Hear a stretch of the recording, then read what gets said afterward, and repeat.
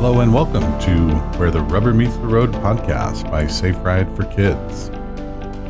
You know, driving is the most dangerous thing that we do every day, but we recognize that your family has places to be and things to do. At Safe Ride for Kids, we help you arrive safely by equipping you with innovative products and unbiased information from our team of certified safety experts. I'm Greg DeRocher. Today I'm co-founder and CEO at Safe Ride for Kids. But my first career was as a firefighter paramedic, where, unfortunately, I got to see firsthand the devastation that car crashes can cause. And that's where I got started doing injury prevention education back in 2000 as a certified child passenger safety technician. And I got started in that because I realized that a child's safety in the car is largely dependent on the choices made by the parents, the caregivers. I've been an instructor of the car seat curriculum since 2001. I am Amy DeRocher, co-founder and creative director at Safe Ride for Kids. I became a child passenger safety technician back in 2004. I write most of the content for our website, and I'm a mother of 3. Today, we'll be talking about winter coats and car seats. Oh, the winter coat. When we got up this morning, here in Colorado, it was 9 degrees. Definitely a good topic for today. It is chilly in here. I might put my coat on. So we actually get quite a few comments on our blog about winter coats, and I have a fun one that I want to share with you. This parent says, "How stupid. Show us the data that kids actually get injured because of wearing winter coats in their car seats, and I'll start paying attention to the crap that's spewed all over the internet. Have fun taking care of your sick kids. Mine will be nice and warm on his ride to school." So I wanted to share some data. Many puffy coats and snowsuits can leave 4 inches of slack in the straps. And Miriam Mannery at the University of Michigan Transportation Research Institute says that 4 inches of slack significantly increases the risk of injury. The risk of head injury is particularly high as the child could come so far as to hit the back of the front seat at a low enough point where the seat may not be padded. So there you go. There's some data. So, when we're talking about winter coats in the car seat, what we're actually talking about is not a sweatshirt or a thin coat. What we're talking about is a big, thick, puffy coat that is actually going to prevent the harness straps. What's that movie where the kid was all in his snowsuit and he couldn't move? Think of that. Yeah. It's actually going to prevent the harness strap from properly securing the child in the car seat. So that's the picture that we want to paint in your head is the where there's a huge gap between the harness and the child's bony structure, because what we've talked about before, the principles of restraining occupants in the car is 3 different things. First and foremost, the number one job of all restraints is to keep the occupants inside the passenger compartment. The second principle is to contact the strongest bony parts of the body. And then the third principle is to spread the crash forces out over as much of the body's surface area as possible. We could all be restrained by steel cables, which would do a really good job of keeping us in the car, but it would cause injury because it would be focusing all of that crash energy on a very thin surface area. It wouldn't be spread out, and that would cause injury. So what we're trying to do with kids in car seats is contact the strongest parts of the body and spread the crash forces out. When a child is wearing a thick, heavy coat, we're displacing the harness from their body and introducing slack into the system. So what are the downsides of slack? Let's talk about rear facing first, and then we'll move to forward facing, because it kind of actually the slack in the harness can have different outcomes in the typical crash, which is a typical forward crash. How would that show up in a rear-facing crash or a rear-facing car seat? The idea is that think about a rear-facing child in a forward impact. Their body is going to tend to want to continue to move forward in the car, right? So the harness is actually going to be holding their shoulders, because the other thing that's going to happen in a forward-facing crash with a rear-facing car seat is the car seat is actually going to rotate down towards, so their head is, it's hard to describe without pictures. Their head is going to go from a more upright position to a more reclined or lying down position as the crash forces compress the cushion of the vehicle seat. So the seat back is going to rotate down towards a more horizontal position. What that child's body is going to want to do is to slide up in the car seat, along the back of the car seat. The harness of the car seat is going to be holding the child down and in the protection of the car seat by their shoulders. That is actually why the best practice harness adjustment for a rear-facing car seat is for the harness to be at or below the child's shoulders. So it's kind of wrapping the child's shoulders. Correct. That harness is going to be going at least even with or maybe even below their shoulders where it goes through the car seat. So what that's going to do is provide a kind of a cradling of the shoulder during a crash. Now, imagine that harness is very loose, or is the looseness is caused by a very puffy, fluffy coat or other aftermarket product that creates slack in the seatbelt system or in the harness system. The potential, and we all know how flexible little children are, especially newborns or younger babies. Their bones are not calcified; they're bendy. I mean, after all, they were just birthed, and that requires a lot of flexibility. And we're trying to restrain them from severe crash forces, or protect them from severe crash forces. So we want that harness to be cradling their shoulder. If the harness is loose, it has the potential of the two shoulder pieces of the harness from separating and allowing the child to slip out from between the two shoulder harnesses. And in a severe enough crash, they can be completely ejected from the rear-facing car seat when the harness straps become loose. And that is why it's really important to remove the excess looseness of the harness and prevent that by not putting big puffy snowsuits or warm winter coats on kids in the car seat from a pure crash dynamics perspective. Now let's say that kid's older. They're older than 2 years old and they're forward facing now. And now they're still in a 5-point harness, but they're wearing the big puffy coat, which is causing the harness to be loose, but they're forward facing now.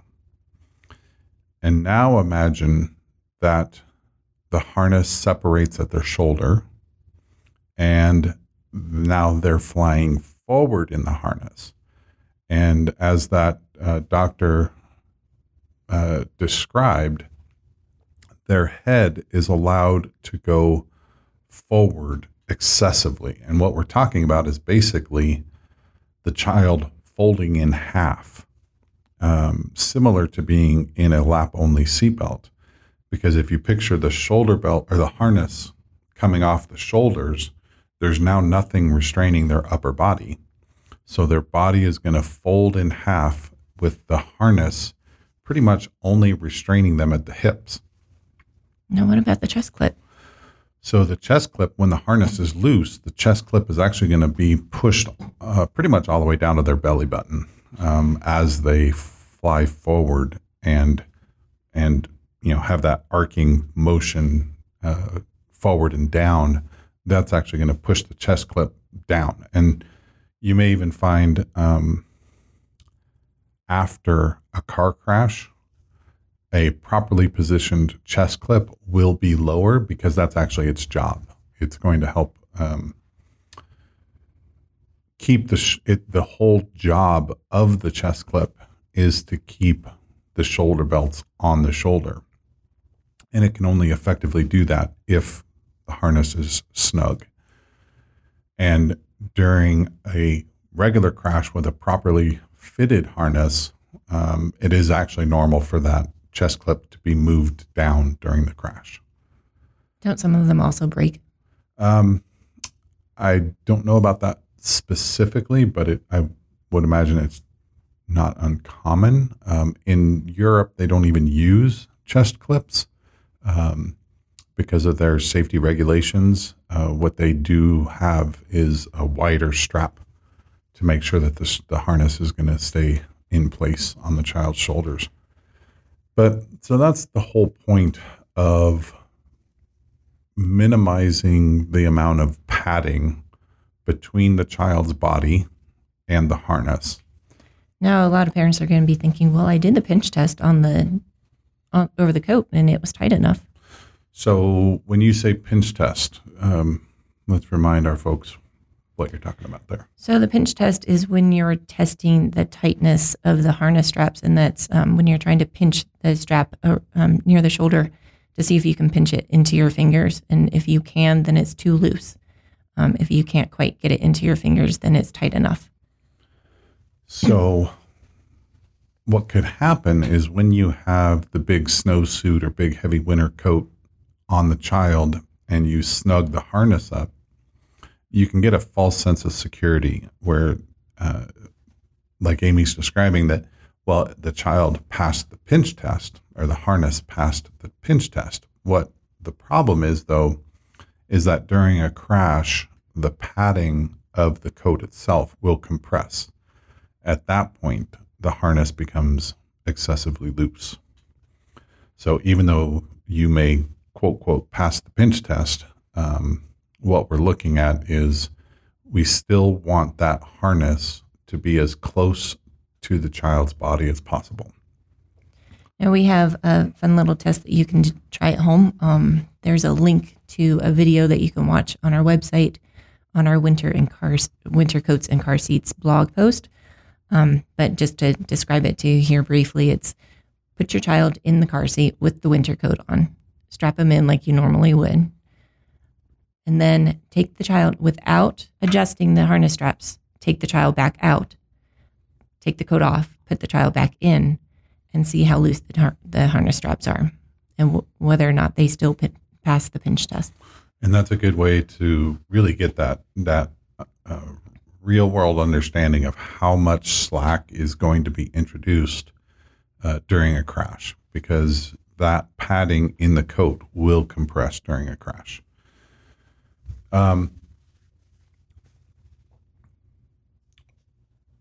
What about, so we've talked about rear facing with the harness, forward facing with the harness. So obviously the next step is seatbelt positioning stage. Talk to us about coats and the seatbelt with seatbelt positioning, i.e. booster seat. It's actually recommended not to have your coat on for booster seat also. It works a little bit differently, but experts suggest that even adults should not wear their winter coats. Now, the Ride Safer as a belt positioning device has been tested with a winter coat in, as they say, as fluffy as they could find the coat. And it crash tested well with wearing winter coat. We still suggest not using a winter coat just because it gets uncomfortable for the child to be kind of stuffed into the winter coat and into a vest. And then especially as the car warms up and you can't get that coat off. And Amy just brought up something that's a very good point. If you're doing the 5-minute drive to school, it's probably not an issue on a school morning to get overheated. But think about, when you first get in the car, it's very cold. And being warm with coats and stuff is more important. But as you drive, you're going to continue, the car's going to get warm and potentially even hot. And a child that's wearing all of the extra sweaters and coats and stuff inside the car seat has the potential to actually become overheated and get over hot inside the inside their coat and stuff. So even just from a comfort temperature perspective, you want to be able to remove those extra layers that are keeping them warm. So how might that best be accomplished? Well, you bring the child out to the car with their coat on, obviously, because no one wants to walk around without one in the winter. So you get the kid in the car, take their coat off, get them harnessed into their car seat, and then put the coat back on over them. You can put their arms through the coat backwards and just have it over them. And then that way, as they warm up, they can take the coat off, or you can easily tug it at a stoplight or something. Cool. Or you can, come out with blankets and over the child. Yep. And that's another good option, because basically when you're thinking about keeping your child warm, you want to get the harness straps as close to their body as you can. So, probably nothing more than, say, a sweatshirt inside of the harness. But then you can put blankets or whatever you want on top of the harness once the child is properly secured in the harness, and that'll help keep them warm. And then you can, like Amy just suggested, pull those blankets off as the car warms up. There is another unique product that a very creative mother invented that is designed to allow the car seat harness to be properly adjusted while wearing the coat. Yes, it's called the Buckle Me coat, and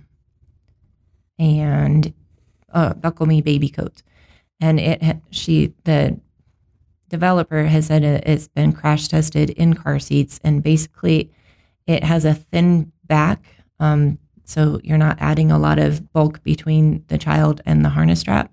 And then the coat kind of buckles up over on top of the harness straps.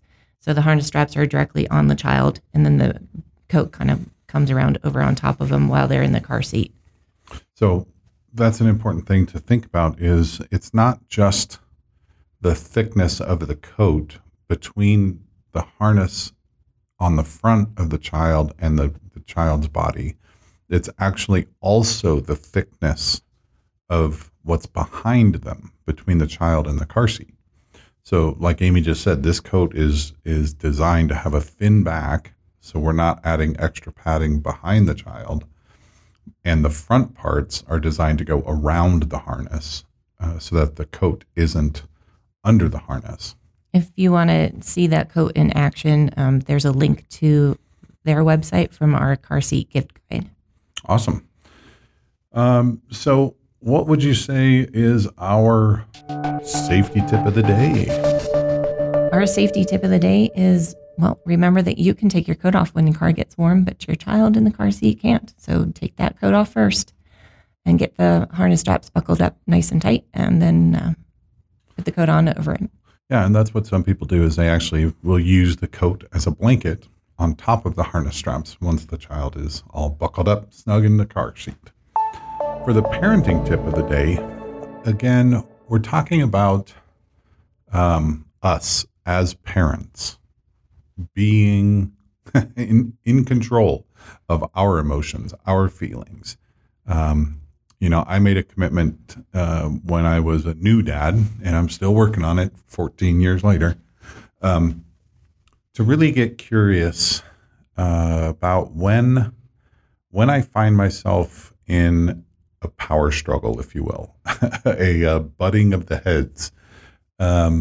Which is quite common with our kids, especially our 14-year-old, very opinionated and always asking why. Very strong-willed children, which is they showed up that way. We'll just leave it at that. But the idea is when I find myself insisting on something, whether it's that they do something or not do something, when I find myself getting more and more insistent, I really strive to check myself, go inside and say, why, what is it that is causing me to insist that things be done a certain way or this certain way? Because sometimes it's just a power struggle. It's just about me saying, I want them to do it this way because I said so. And the question I ask myself is there a legitimate reason for me to insist on it being a certain way? Obviously, taking kids and car seat safety in as the topic, yes, there are legitimate reasons for me to insist that my kids do this, that they ride in the car a certain way, that the car seat is tight, that the harness is snug. That was not negotiable.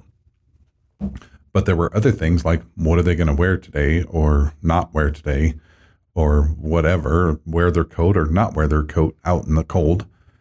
That it was more about me just believing that it should be a certain way. And when I ask, is there a legitimate reason? If I can't find one, I really try to let it go because... Well, it's a matter of picking your battles. How much do you want to fight with your children and which battles are really important and which ones aren't really. It's just an opinion. And then, in some situations too, it's also allowing them to feel their consequences. So like, for instance, that wearing your coat. So we walked to school and sometimes our kids didn't want to wear their coats. Now, occasionally I would carry them anyway and maybe not even let them know that I was carrying their coat underneath my arm because I knew that they were going to get cold. But I wanted to allow them to feel that and come up with their own, instead of me saying, no, you have to wear your winter coat and getting into an argument about it, just being like, here it is. So thanks for joining us for this week, today's Where the Rubber Meets the Road podcast. We look forward to having you join us next time. All right, drive safe.